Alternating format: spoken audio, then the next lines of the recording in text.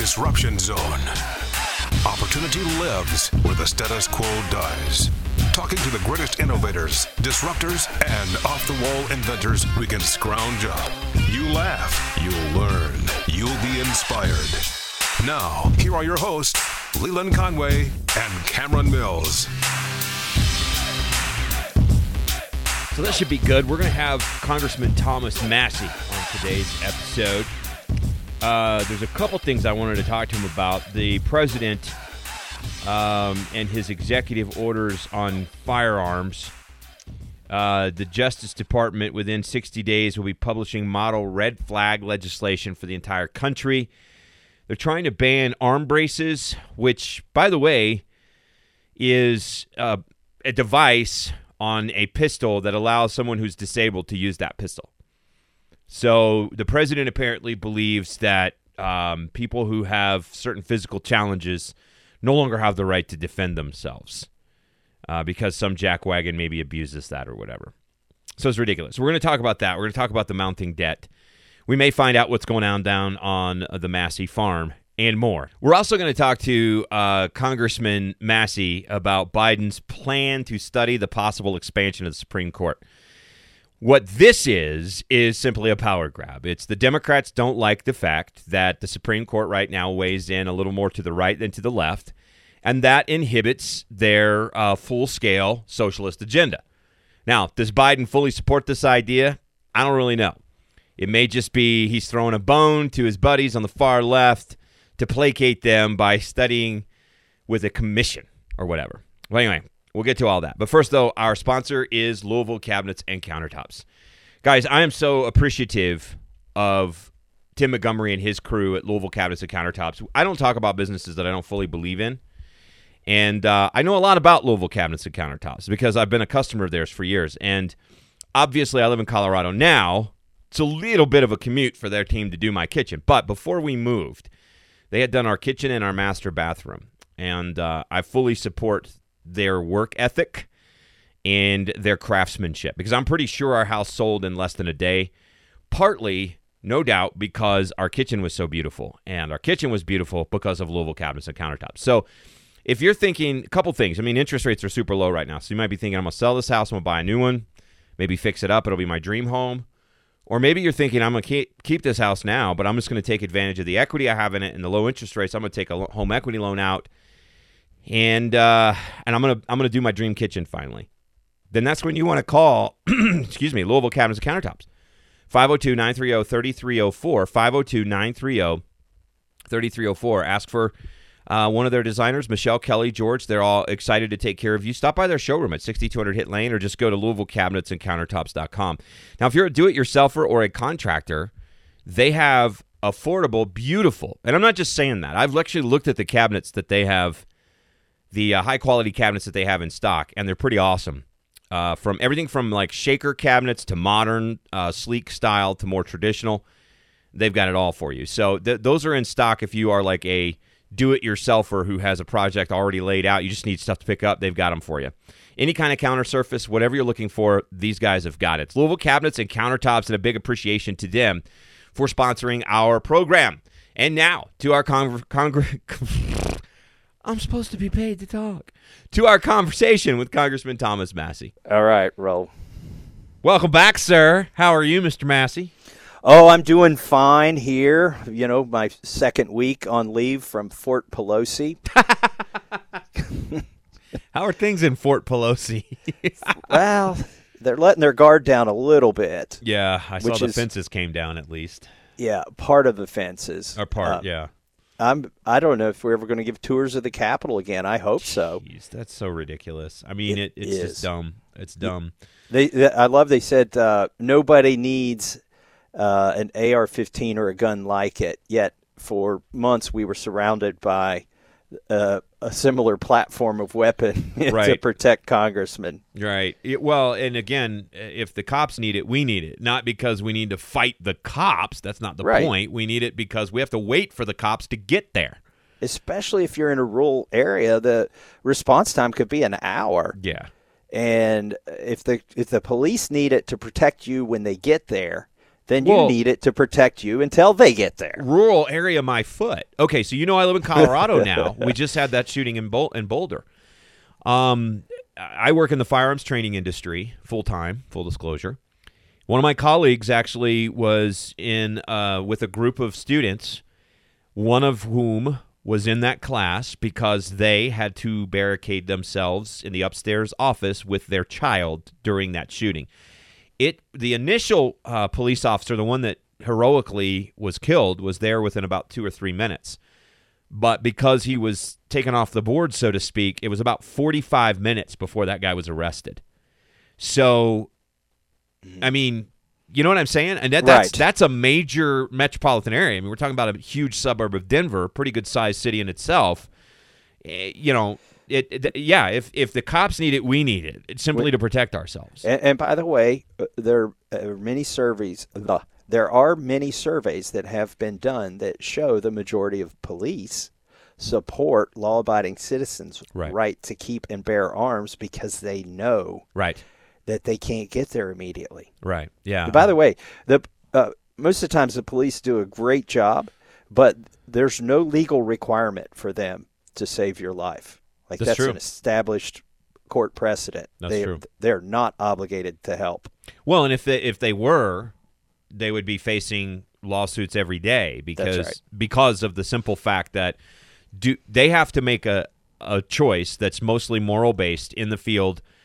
Do I stop this guy from hurting more people, or do I let him go to help this one person? They have to make ethical decisions like that in literally less than a second on a daily basis sometimes. And people don't quite understand exactly how that works. I've taken some training with I did a training module or like a little thing where they did a demonstration for several of us in the media with LMPD, and it opened my eyes because it was virtual training where you were in a virtual room with virtual characters, but those virtual characters were reacting and responding, and there was interaction. Mm-hmm. And I did 4 scenarios. I was killed in 2 of them. The perp got away in the 3rd one, and then the 4th one, I was severely injured. I did get the perp, but I was severely injured in the process because he had a machete under his coat. He covered 21 feet in less than 2 seconds. And I got a shot off just as his machete was coming down on my shoulder. Oh, geez. So to understand that entire interaction went from guy standing at counter 23 feet away from me to me shooting him between the eyes as his machete hits my shoulder was less than 2 seconds. To understand that you have to make a moral decision of now this scenario was like, say, in an airport. So now not only do I have to shoot the guy, but I got to shoot the guy without shooting other bystanders. Mm-hmm. I have to decide whether or not I need to shoot the guy, and the guy is trying to kill me. So when it's like when you put and that's, for me, an untrained person who's never had a second of dealing with those kinds of things in my life, to watch that scenario, people just don't understand. Now take that to personal gun sales and gun ownership, and it's like these politicians who make statements like, you don't need more than 10 rounds. Shut the heck up, dude. You don't know because you've never been in that situation. You don't know what I need to defend myself, And probably politicians, any politician who's thinking about passing any kind of gun control or police, quote, reform should probably go through one of those trainings to get a better 100% perspective on it. Yeah. When I witnessed the church shooting where the parishioner who was able to draw and a parishioner was not able to draw, and one of them shot the bad guy, but the other guy got shot. What do you remember? That was yes. in what was the city? It was in Texas. I don't. Interesting name of the city, but after that, I started carrying one in the chamber on my firearm. Right. And I didn't do that before then, but I've carried for many years, and I realized, there are very many scenarios where I'm not going to be able to rack the slide on this gun. One, your hand could be injured, your other hand, lots of situations. So I started putting one in the chamber because of what you're talking about, which is the reaction time has to be so fast. And that's a big debate in the gun community, which I always get a kick out of. A lot of instructors that I work with will tell their students, if you don't feel comfortable carrying one in the chamber, then don't, but you should. Meaning, get comfortable with it. I still consider that to be a personal decision. But like you said, what I would tell anybody is that if you're not currently comfortable with carrying one in the chamber, then do dry fire, laser, and range practice until you are. Because that's how quickly – one of the things that I've been doing, not to dive this off into a rabbit trail, but you know what it's like when you come on with me anyway. I've been taking also hand-to-hand combat training, because one of the things I realized when I started studying these events was, as situationally aware as I try to be, an attack like that oftentimes slips through your situational aware radar, and it comes very fast. And you have to be able to create space between you and the person that's trying to kill you with maybe a knife or a gun or whatever else. In the event that your situational awareness doesn't get you out of that situation, you've got to be able to do close quarter stuff. And in a close quarter situation, reaching for your gun exposes a good portion of your body. So people don't think about these things when it comes to personal training, but neither do politicians when they think that somehow or another the cops can get there when we're talking about things that happen in the span of less than a second. And, 10 or 20 years ago, you could be naive about this, but now we have cameras virtually everywhere, like security cameras and dash cams. And so you actually see how this plays out a lot of the times. And what you're saying has proven to be true, whether it's in a convenience store or whatnot. There's somebody, the first thing they're doing is reaching across the counter and grabbing your hand, or somehow, like you said, hand to hand. So we should probably all do more of that. Yeah, there's two, not to belabor this, but just to your point, there's two videos that one of the instructors that I work with shows his classes. And they're really powerful. One of them is a guy in a McDonald's at 10:30 at night, and he's an older gentleman, and he's standing there, hands in his pockets, leaning back, looking at the menu, and he's not paying attention. There's a guy that looks to be maybe late teens standing to his right, and you see the guy in his teens literally wind up like he's going to pitch a fastball, and then throws a haymaker at this guy completely out of the blue, knocks him out cold, grabs everything out of his pockets, and is out of the store in less than 3 seconds. There's another video where there's a guy open carrying, which this is one reason I don't open carry. He's open carrying, and he's at the McDonald's. I guess bad things happen at McDonald's. I don't know what the deal is. Just kidding.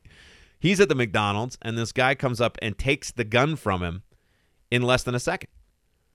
And it's like, dude, how quickly that stuff happens. So I'm not making an argument for not carrying openly. I mean, do what you want to do. Just make sure it's secure. But the point is, all of these kinds of situations happen in a dynamic environment where it's so fast that to think naively that somehow or another we can wait for the cops. No, we need to be able to protect ourselves with the Second Amendment, but we also need to be prepared and trained, because it's more than just owning a gun. I've had a home invasion.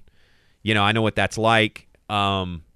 It's one thing to own a gun. It's another thing to find yourself in that situation where you might have to use it. So, But anyway, back to the president. What exactly are these executive orders? Because I'm not – every story that I've read, and I didn't get a chance to see the press conference, every story that I've read says, among the things, I know about this one's kind of funny to me, the arm brace for the pistols that – makes it into sort of a rifle. Isn't that an Americans for Disabilities Act thing? Wasn't that designed so that someone who has disabilities with their arms can actually still use a firearm? It could be, but that's not what most of them are used for. Right. And I think there's a real strong parallel here to bump stocks. Yes. Because there was an argument that they would assist in making it easier some way for somebody to shoot. And the legal cases are very parallel as well. Just to be fair here, an equal opportunity critic, Trump banned bump stocks. Yes, he did. The ATF was working for him when they issued that ruling. And I'm going to tell you something a lot of people may not know. My colleagues in Congress, Republicans, so-called conservatives, were begging Trump to ban bump stocks so they wouldn't have to bring it up as legislation. Okay.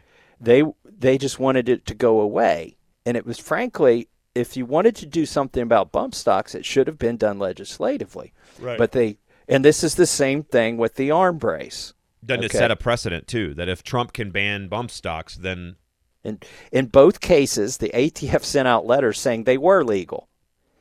And now, and in the case of bump stocks, they reversed themselves, and now that's what they're about to do on the hand brace. Right. And this is kind of an interesting, in both cases, it's an interesting little corner of the gun culture or gun world, of which I try to explore all the corners. Right. I'm not saying any corner's better than the other. It's not a pejorative. But it's sort of in the mainstream of gun culture or Second Amendment culture. But here's the interesting thing, Leland. I'm not sure if you saw this.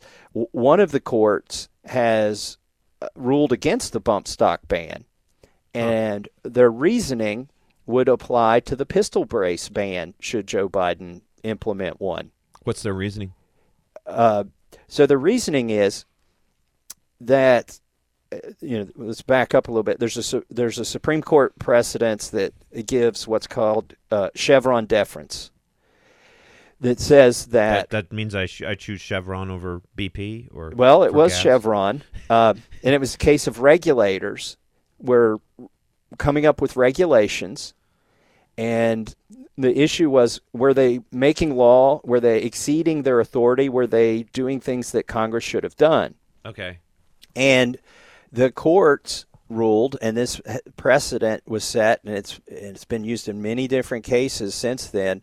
The courts ruled that regulators have wide latitude to interpret the law that Congress passes, and if Congress didn't disallow it, then the regulators could do it in the pursuit of enforcing or creating the regulations around a congressional law. Right. Okay, that's what Chevron deference is, and I'm not a lawyer. I can't even get out of jury duty, but I do serve on the Judiciary Committee now. So this court case, this recent, very recent, like a week or two ago case, said that, okay, there is such a thing as Chevron deference, but that's for regulations of things like pollution, where there's not an immediate criminal conviction. And these aren't criminal laws. Those were regulatory laws that Chevron deference applies to. Right.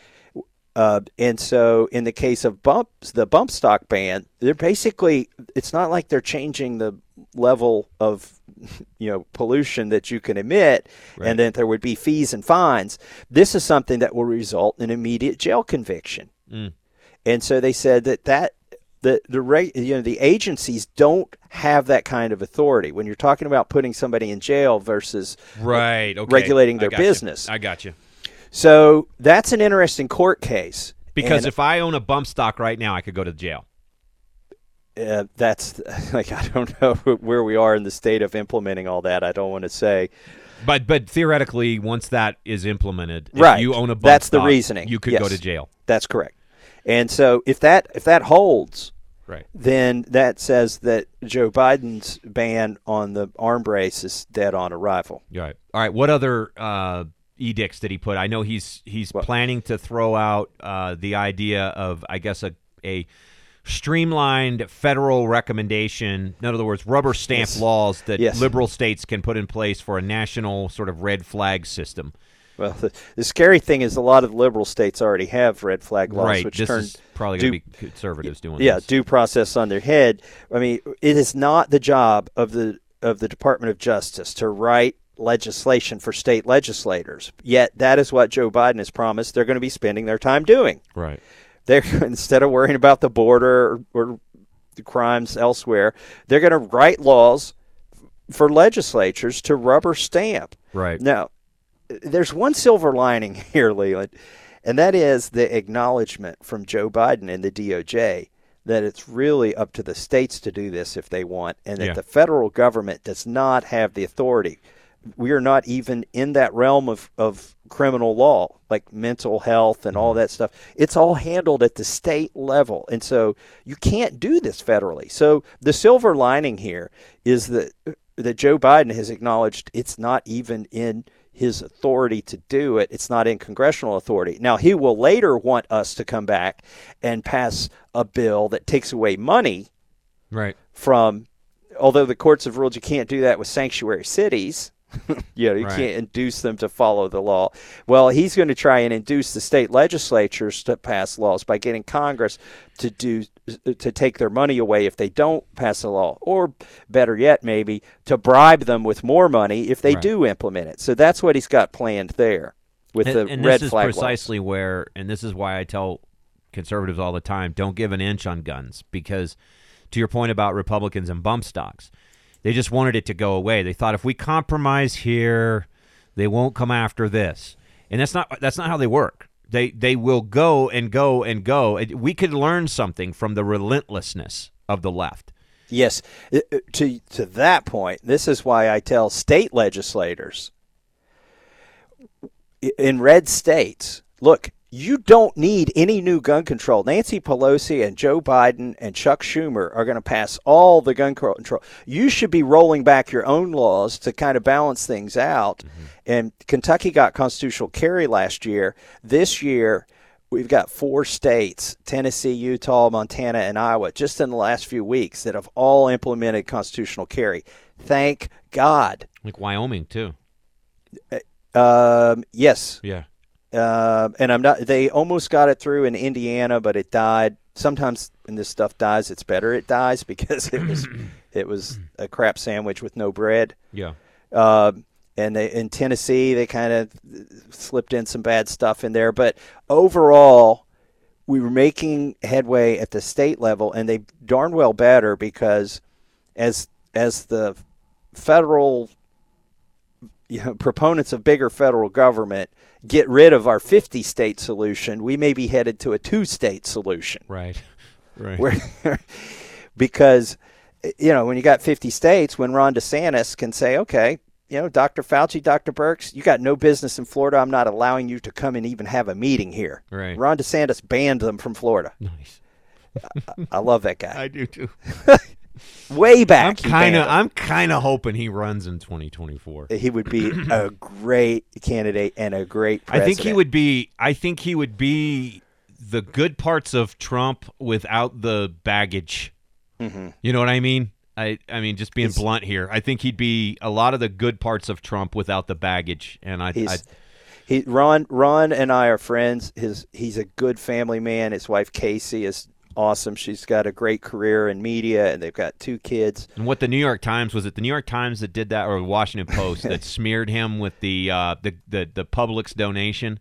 Tried to. Yeah, that was such 60 Minutes. I'm sorry, it was 60 Minutes. CBS.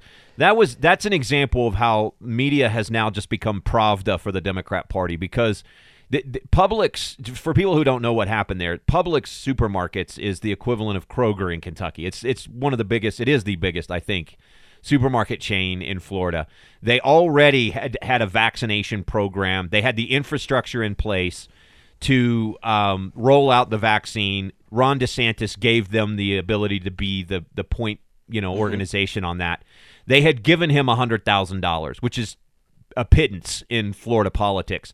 But they had also, and this is what CBS didn't tell their viewers, given millions to both sides of the aisle. Publix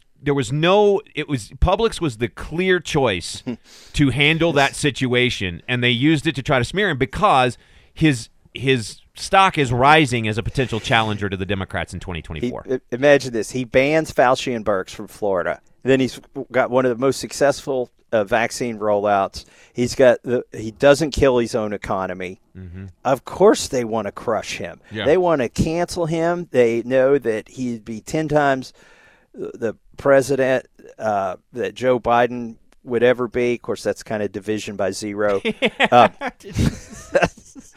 And so they're just going to go after him. They're going to try and cancel him, but he pushes back. This is the thing. And he's clean, squeaky clean. Like I said, I served with him in Congress. I know him personally. Super good guy. Yeah. And he's a smart guy. Went to Harvard and Yale. Yeah. Navy JAG lawyer, et cetera, et cetera. Yeah. That's. Yeah. Anyway, we took a side note. We took a side note because I'm trying to. I've been saying you got to stand up for states' rights. Yeah. People are saying, where is the next battle line? It's between the federal government and the states. That is where the battle line is right now. Yeah. Congress is occupied by Pelosi with razor wire and soldiers. Yeah.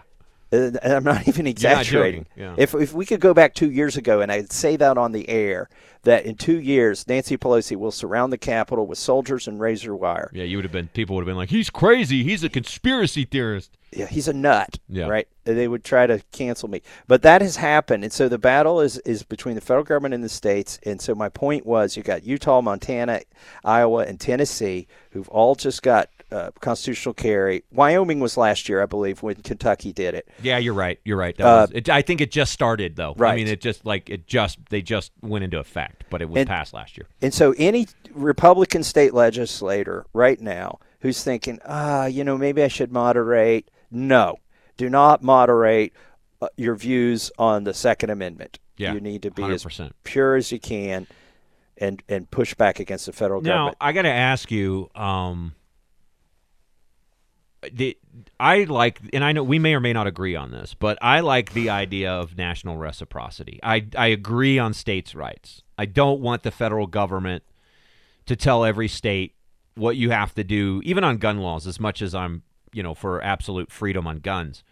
But I do believe if I am on vacation, if I am not a resident of that state, I'm traveling through that state, I should not have to take my gun apart, put the bullets in a different box in my trunk in the state of California. If I have a concealed carry permit, I should be able to carry conceal when I'm there on vacation.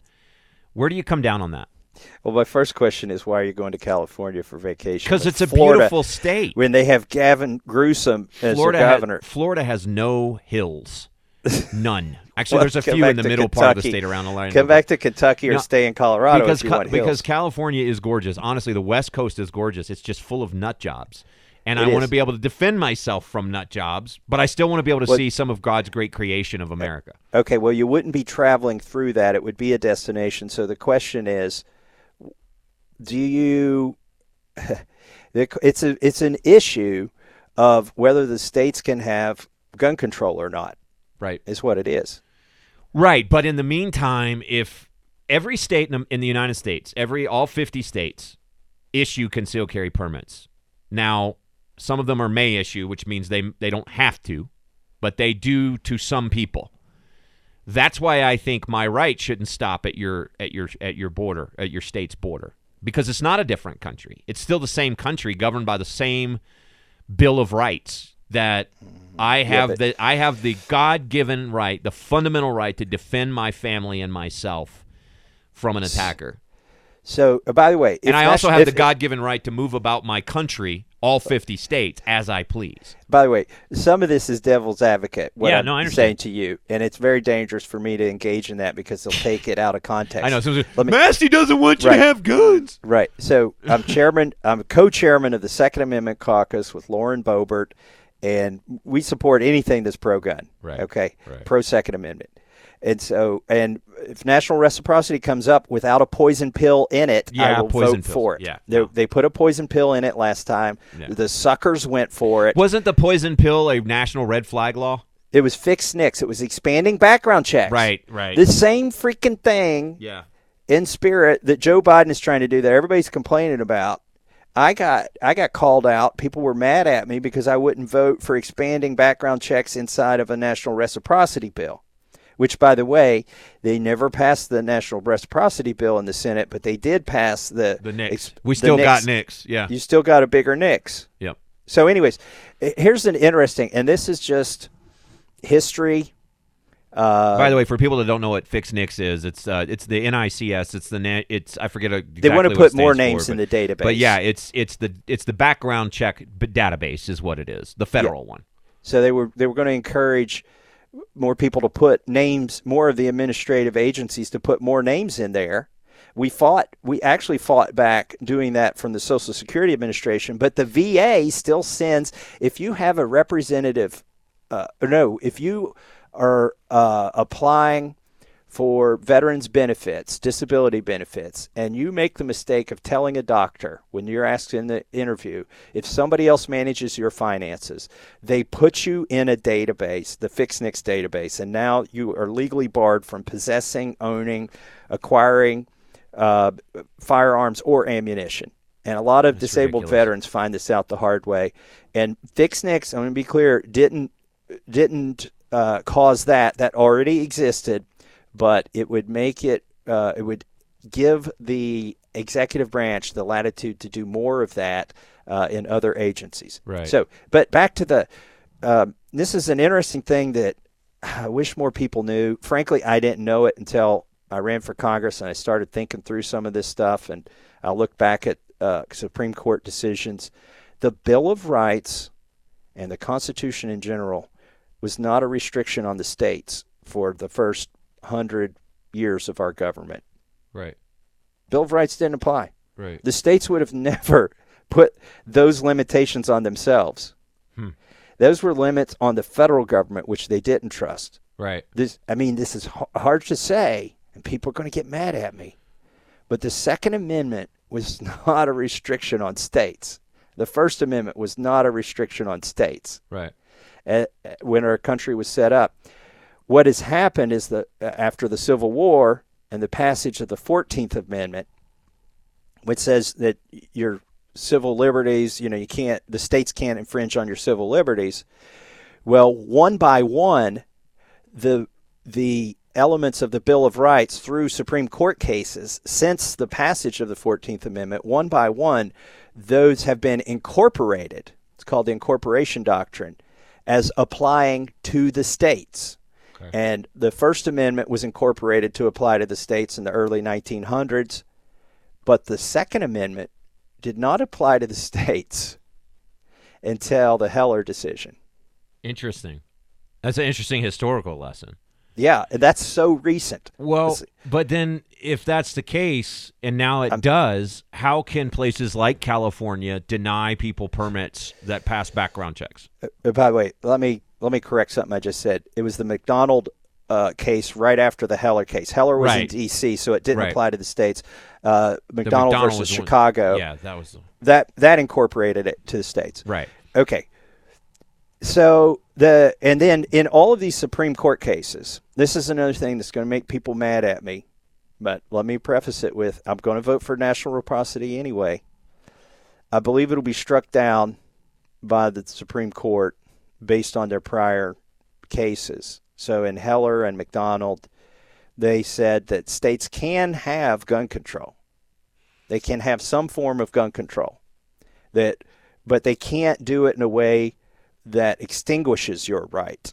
Okay, unfortunately, that sounds a lot like what Biden said in the Rose Garden, right? Which I disagree with. I'm not agreeing with any of this. I'm telling you what the you're laying out is. You're laying out the lay of the land, so to speak. But to be clear, you will vote for it. Yes. But you're saying the other danger is that the Supreme Court could then strike it down because of these other cases, which is something. And we also have to watch for a poison pill in the bill, because that could also create problems where, this idea that, hey, all right, well, we'll give you national reciprocity, but now you have to background check your grandson when your grandfather dies and hands off his gun. Right. It'll be a federal. They'll have what they would do if they ever did this. It would be some kind of federal ID. Right. Which would be a nightmare. Well, see, that's the thing. That's where we have to explore how to write it correctly, because I don't want a federal ID, and I don't want to. I would say basically, the states just have. If you're not a resident of California, then you have to acknowledge when somebody comes through with a concealed carry permit that they have the right to carry. You can't deny them that God-given right. You can deny it to your own state citizens if you want, as you have been doing.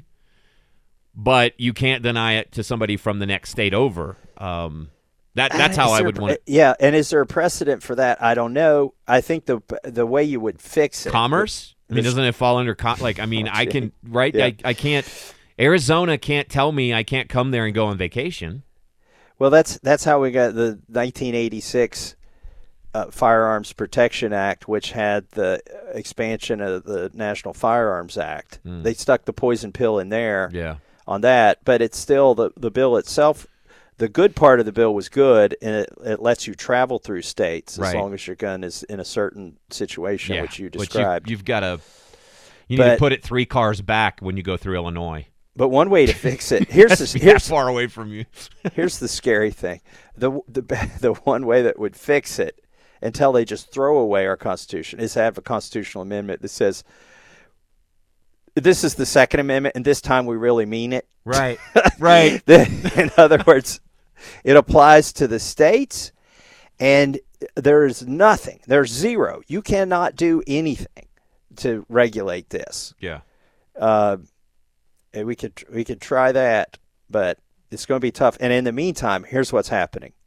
You've got the red states are getting redder, and the blue states are getting bluer. Yeah. And we're, like I alluded to before, we're going from a 50-state solution to a 2-state solution. Mm-hmm.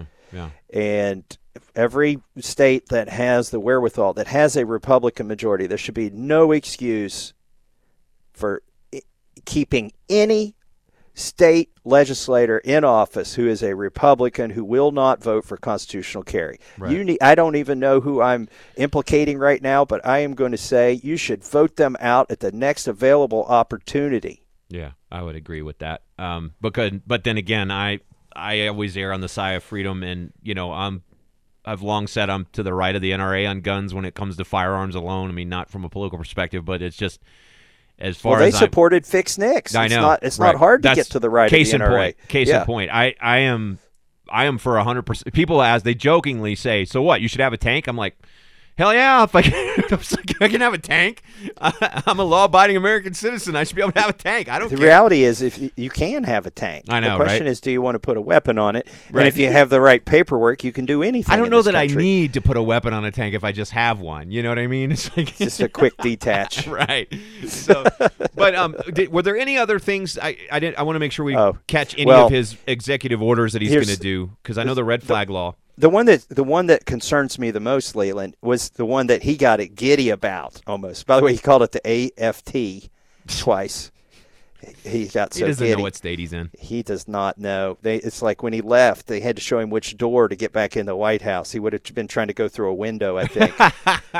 Because he's the AFT, AFT. The one that scares me the most, concerns me the most, is the one that he punctuated as his. He said, if God would let me do one of these things, he said, Joe, which one do you want?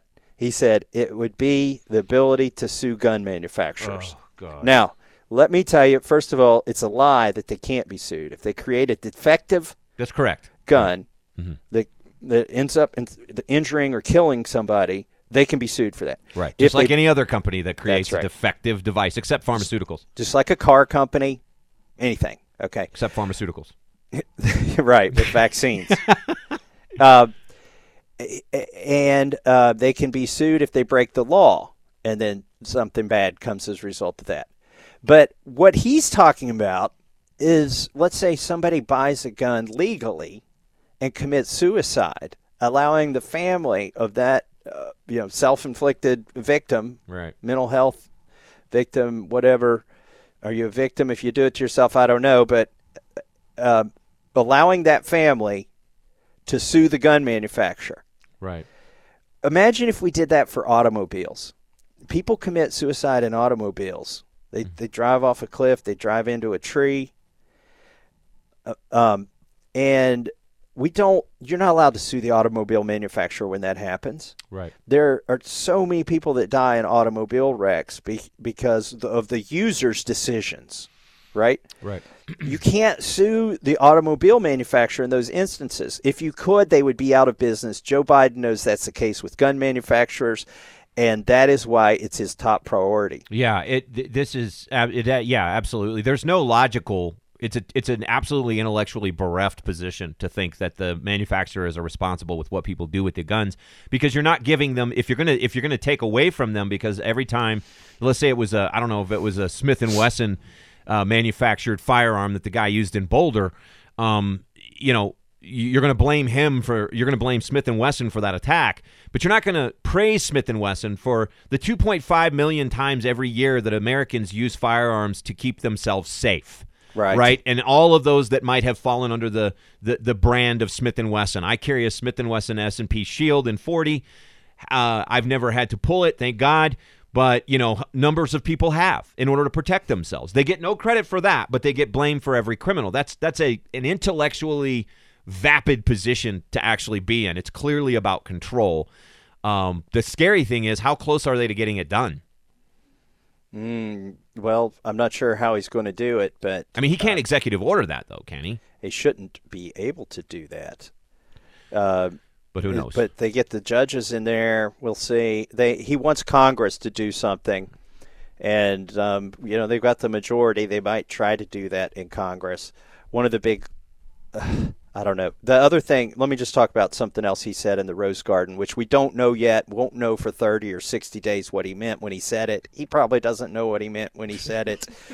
He's got people that'll figure that out for us. Right. Ghost guns. So he says these are a big problem. I disagree with him there. It's a lot easier, frankly, to steal a gun than it is to make one. Oh, is this like if you 3D print a gun yes. or something like that? He's saying people are buying kits and committing crimes all over the place, blah, blah, blah, and they're not traceable, blah, blah, blah. There's no data to show that. No. And here's the problem. How's he going to regulate it? A few years ago, and by the way, the government dropped this case. They were losing so badly. They tried to ban the dissemination of information, like plans for AR-15s or for any firearm. Right. And they accused the person who had a website who was putting the plans, 3D printer plans, STL files, G-code, whatever. They accused him of violating the trafficking and international trafficking in firearms laws. And information.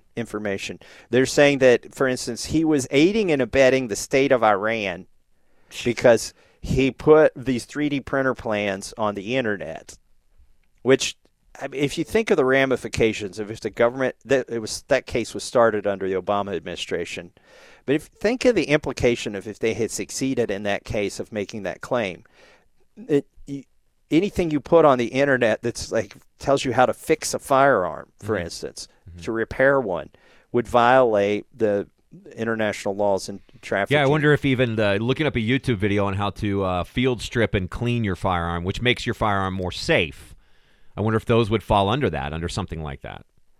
Possibly. Because, I mean, people can take their own gun apart and put it back together. We're almost required to keep it functional. The law was meant to keep scientists from showing other scientists in other countries how to enrich uranium, for instance, or how to build a detonator for a nuclear bomb. Right. Okay. Is that where Joe Biden's going to go back to? Is he going to try that again? Because 3D printers are ubiquitous. Right. Is he going to go back to that? Is he going to go back to try to ban information? First Amendment. Right. He alluded to in his speech that they may try to serialize and regulate through background checks and whatnot gun parts that you might not typically, for instance, manufacture on the 3D printer. Right. If you print a gun, you're going to go to maybe Home Depot and get a barrel. Right. But it's not going to be the best barrel if right. it's made out of anyway, anybody listening to this show, do not make your barrel out of black iron pipe from Home Depot. But why do you know this? Because people I know have done it. Okay. But anyways, there is no other congressman like you. When I say people I know, they might be really, really close to me. I'm just saying, there's just no other congressman like you. I'm sorry. Thank goodness. Everybody is in D.C., in Washington, D.C. is saying, thank goodness. Right. So what I think he's alluding to, maybe, Leland, is trying to regulate gun parts such as a barrel. Right. Which, getting a brooch and cutting, rifling inside of a barrel is a difficult operation. And then the steel that has to be and the heat treating of that steel is fairly involved and beyond the reach of a lot of hobbyists. Yeah. And so they may start trying to regulate barrels, or sears, triggers, and that gets into really dangerous territory. I think he needs congressional action to do that, but it sounds like he's going to try and do it by executive action. Well, and also I get the feeling that the nation is in no mood for gun laws right now. and there is an expansive and loud minority on the left that wants Biden to do something. He needs to show that he's doing something. And I get the feeling that a lot of this, because it is so challengeable in court, is really just bones being thrown to that small group of liberals that are mouthy right now versus most Americans after the last summer. The number of people getting their concealed carry permit is through the freaking roof. People do not feel safe. And I can tell you that I have seen people coming through the training industry from absolutely every demographic in American life because they're afraid and they know that the best way to protect themselves is to own a firearm and to be able to safely operate it. And so I think on a national level, left, right, middle, the American people are just not in the mood to have their Second Amendment curtailed. I think President Biden knows that, but I also think he has to pay homage to a certain group of loud people, and throwing out challengeable executive orders and platitudes like this maybe helps placate them. Do you concur? I mean, not that I'm not saying it's not a danger. I think it is a danger. They'll take what they can get, but well, this brings me to one of his other lies where they frequently claim that 90% of Americans support background checks for private transfers of guns. But here's we've actually got data on this because this was a ballot referendum in Nevada and Maine. And Bloomberg spent millions of dollars, like $33 a vote in these referendums. Right. And it lost in Maine, which is not a red state, by 4 points. And they won the referendum in Nevada by just less than 1%. And that is with Bloomberg massively outspending the opponents to these initiatives. So when they say that Americans want this, that 90% of Americans want this, it's just not true. It is not true once they find out what it actually is. Right. Because you can't hand a gun to your hunting buddy when you're out there, in his jams and he needs another one. You've got two. Right. It's ridiculous. Well, and you say to anybody, you or me, do you support background checks before people buy firearms? Yeah. I think if you walk into a store to buy a firearm, you should have a background check. I got no problem with that. Takes a few minutes, knock it out. That is not the same thing as saying if you have a very close friend or a family member, or you want to inherit, your father's guns, or you want to sell one to a very close friend, it's already a crime. If I have a close friend who wants a firearm and I know they're going to use it to rob a bank and I sell them one, I've just committed a federal crime. I'm going to prison for a long time and I'm losing my gun rights. So there's all sorts of other crimes. Straw purchases are crimes. Right. If your buddy says, I can't pass a background check, would you go buy it for me? That is a federal crime. It's a crime already. Yeah. I mean, and you think it's going to stop criminals? They're going to find they're going to find one of their buddies who can still pass a background check, right? Yeah. Yeah. They're going to. By the way, they're just going to line up and go in the store and try to buy guns until they find one of them could pass because. Right. In 2017, 112,000 denials, only 12 prosecutions. Right. Based on the background check system. I'm actually not in favor of the current background check system because more often than not, it fails and it causes people who should be able to buy a gun not to be able to buy a gun. And if you make that universal, you're going to deprive 100,000 people a year of the ability to acquire protection. Well, they want to add to that people that are on the no-fly list, which there's no due process for how you get put on the no-fly list. We know that there are people who are on that for political reasons and other reasons, and it's just asinine. All right, 3 quick things I want to talk because I know you got to go pretty soon. 3 quick things I want to hit real quick before you go. Another thing Biden has announced, or I don't think he's actually officially announced it, but let it leak on purpose. He's going to unveil a commission to study the possible expansion of the Supreme Court. The Washington Post even is skeptical of whether or not this will be something that happens in a very short term. I guess the commission's going to include about 36 people. Some of them will obviously not be a fan of court packing. Biden has said he's not a fan of court packing. Is this just another thing to throw a bone to the left that is sour graping because right now, for at least the next 10, 20 years, the court's going to continue to lean right? You got to treat every gun as if it's loaded. And, good point. And you got to treat every one of these things Biden throws out there as if it could happen. Yeah, that's a good point. I like how you tie that back to our last conversation too, though. That's pretty good. He's obviously trying to placate the left. He would not be pinned down on it when he was running. Right, it's true. For president against Trump. He must have some polling on it that shows that it's not real favorable. And in his heart of hearts, he knows, if he has a heart, he's lost his brain, but lost his mind. He knows it's a race to the bottom. Right. It's a race to the bottom. Right. We're going to end up... Same as a filibuster. Yeah. You're going to end up... although with the filibuster, there's an end to it, I suppose, unless you lower the threshold to 40 votes from 51 to pass something. There's no end in sight to this. Let's say he expands it to 12 so that he can get a majority. Then the next president expands it to 15. Right. Next thing you know, got 1,000 people on the Supreme Court. 1,000 people on the Supreme Court. Right. I have said, and this is, again, one of those hypotheticals that could get me in trouble, that if you wanted to reduce the number, when the next one dies, because that's the only way they ever leave, when the next one dies or resigns, don't replace them and leave it even. Now, you might say, whoa, that's going to result in a bunch of ties and they'll never get anything done. Exactly. Leave the congressional laws in place. If the Supreme Court can't agree, unanimously in a way that can break a tie, that they should overturn some law that Congress has done or some local decision or some local judge, then the local judges' thing should stand, and it shouldn't apply to the entire United States.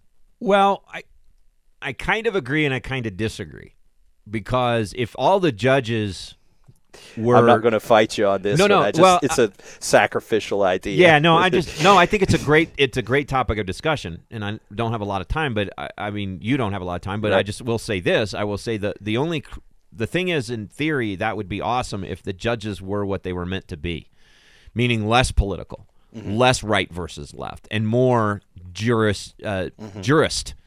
And then a jurist who just interprets the law as it's supposed to be written and how it applies to the Constitution as it was written, constitutionalists, if you will, neither right nor left, then we should have a better... But in today's world, it's just too easy to have a 4-4 logjam, and then people's rights get violated, and the Supreme Court can't move on that. But whose rights get violated? Well, now... Not the whole country. Well, there's laws right now, though, that are violating rights of people that are on the books, one of which is the way various states are treating the Second Amendment, that I think need to be overturned. But wait, that's per state, right? That's each state. Right. They can waller in their own muck. The problem is when the Supreme Court makes a decision, it applies to all 50 states. Right. And that's my issue. Yeah, you don't want that. I understand. I'm like where I got to with Obamacare. Right. All right. Mandates, okay. Penalties, okay. Just let us have a free market healthcare system. Like we will bribe you to let us have it. Right. We will pay all of the crap. We will pay for your welfare for 90% of America.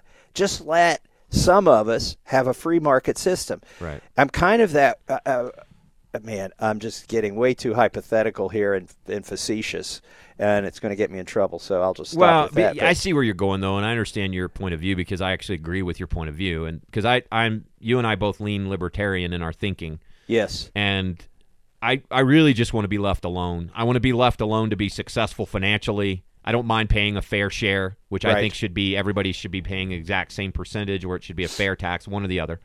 But I don't mind paying a fair share, but I'm sick and tired of having my success punished.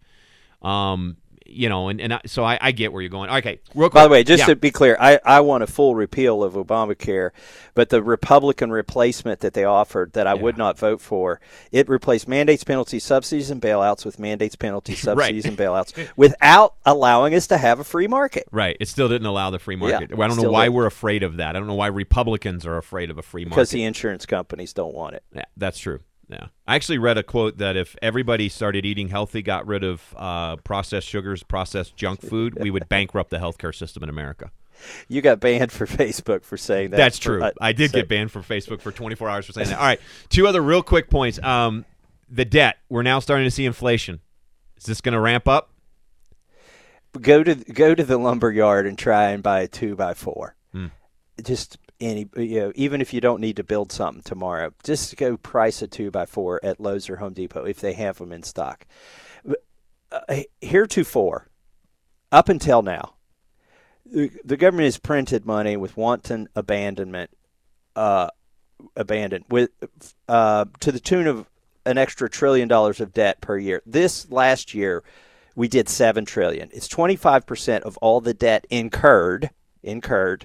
accumulated since the beginning of our country. Jeez. In I saw 1 that year. Tweet on that. Yeah. You did. Yeah. And I used the word accumulated, so I don't have to adjust for inflation. Because if you accumulated debt, in 1920 and you've paid interest on it, so it's already adjusting itself for inflation, right. At least at the rate of interest, right? Right. So, but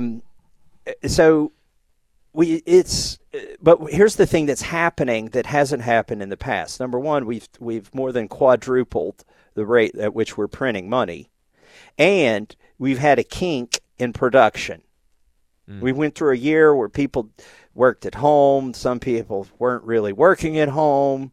So, there's some jobs you can't do from home, and so those things got shut down. Fewer appliances were made, less steel was made, fewer cars were made. And now you've got more money chasing fewer goods. And so we are seeing the onset of inflation, and we're going to see more of it. Meanwhile, the government likes inflation because it takes care of the debt problem. Right. You devalue the $30 trillion of debt, no problem. But it kills prosperity for average Americans. How much it kills retirees. Right. Some of that debt is owed to the Social Security system. Right. They're not going to adjust that for the true rate of inflation. You're going to get paid out not in Bitcoin, right, or 2x4s or ammunition. Right. Either of those I would accept in my retirement. Right, yeah, but you're going to get paid out in Federal Reserve notes that the Federal Reserve is devaluing. Right. That makes sense. How much of the 60 to 70% gas increase is President Biden's first executive orders to shut down federal land drilling options as well as the Keystone Pipeline, and how much of it is increased demand now that we're coming out of our homes from being hermits for the last year? Let's say it's 30% of each and then just 40% pure inflation. That's how we get to 100% of that 60 cents. Right. Is some of it is the economy's coming back. Obviously, if there's no demand, the price goes down. If there's demand, the price goes up. But it's not obscene demand. No. Like, people have switched lifestyles to working from home. Yeah. We're not the planes. We're at least 2 years away to getting back to the air traffic travel that we used to have, right? Well, it's 2 years assuming that we start to open up now versus what some of the people are saying about how, we're going to have to keep vaccinating, we're going to have to keep putting our masks on, we're going to have to keep social distancing. So, and people aren't taking the cruise ships aren't operating, at least not from the United States, and very much. So you can't say it's overwhelming demand. Yeah, some demand has come back, but it's not overwhelming demand. And but just inflation. Well, and then there's the kink in the supply. Okay, some of that's because fewer people going to work due to COVID, but some of it's because Biden has shut off these other sources, and that may not kick in now, but everything's based in a market that sells futures. Yeah. And so they know that it's going to go up in the future, so the price goes up now. That's how all that works. And I did see reports that Biden was actually steering the ship Evergreen when it got stuck in the Suez Canal, so that also might be causing a supply chain problem. Last thing, the stimulus package I think that passed right before Trump left office included language that required the CIA to release everything they know about UFOs by this summer. What are we going to find out? I'm going to go out on a limb and say that doesn't come out this summer. You don't think so? Nope. Do you think these things that, like, Commander Fravor saw, the Navy commander off the coast of California, that he chased and that chased him and interacted with him and jammed his radar, do you think they're from, as the Pentagon supposedly told the New York Times, off-world technology? Or are we just way more advanced than we think we are? Whether it's whether it's our enemies more advanced than we want to admit, whether it's we're more advanced than we want to admit, and whether it's aliens. They are not going to tell you. They're not going to tell you. They are not even going to tell members of Congress. Yeah. So we're not going to have a little introduction of a little green man. They probably didn't tell Trump. You don't think so? Nope. He wanted to know, though, didn't he? You could tell. He wanted to know. He could have. In a way, it's, the movie Ferris Bueller. Okay. It's like almost like Ferris Bueller, and his parents were gone for 4 years, but imagine if he never found the keys to the Ferrari. Right. How much fun would that movie be? Yeah, it wouldn't be that fun. Yeah. But I feel in a lot of ways there were things, don't get me wrong, the president did some great things, and he didn't start any new wars. Yeah. But there were things that he could have done if he had hired the right people instead of hiring people like Bill Barr and Dr. Fauci. Mm-hmm. So. Yeah.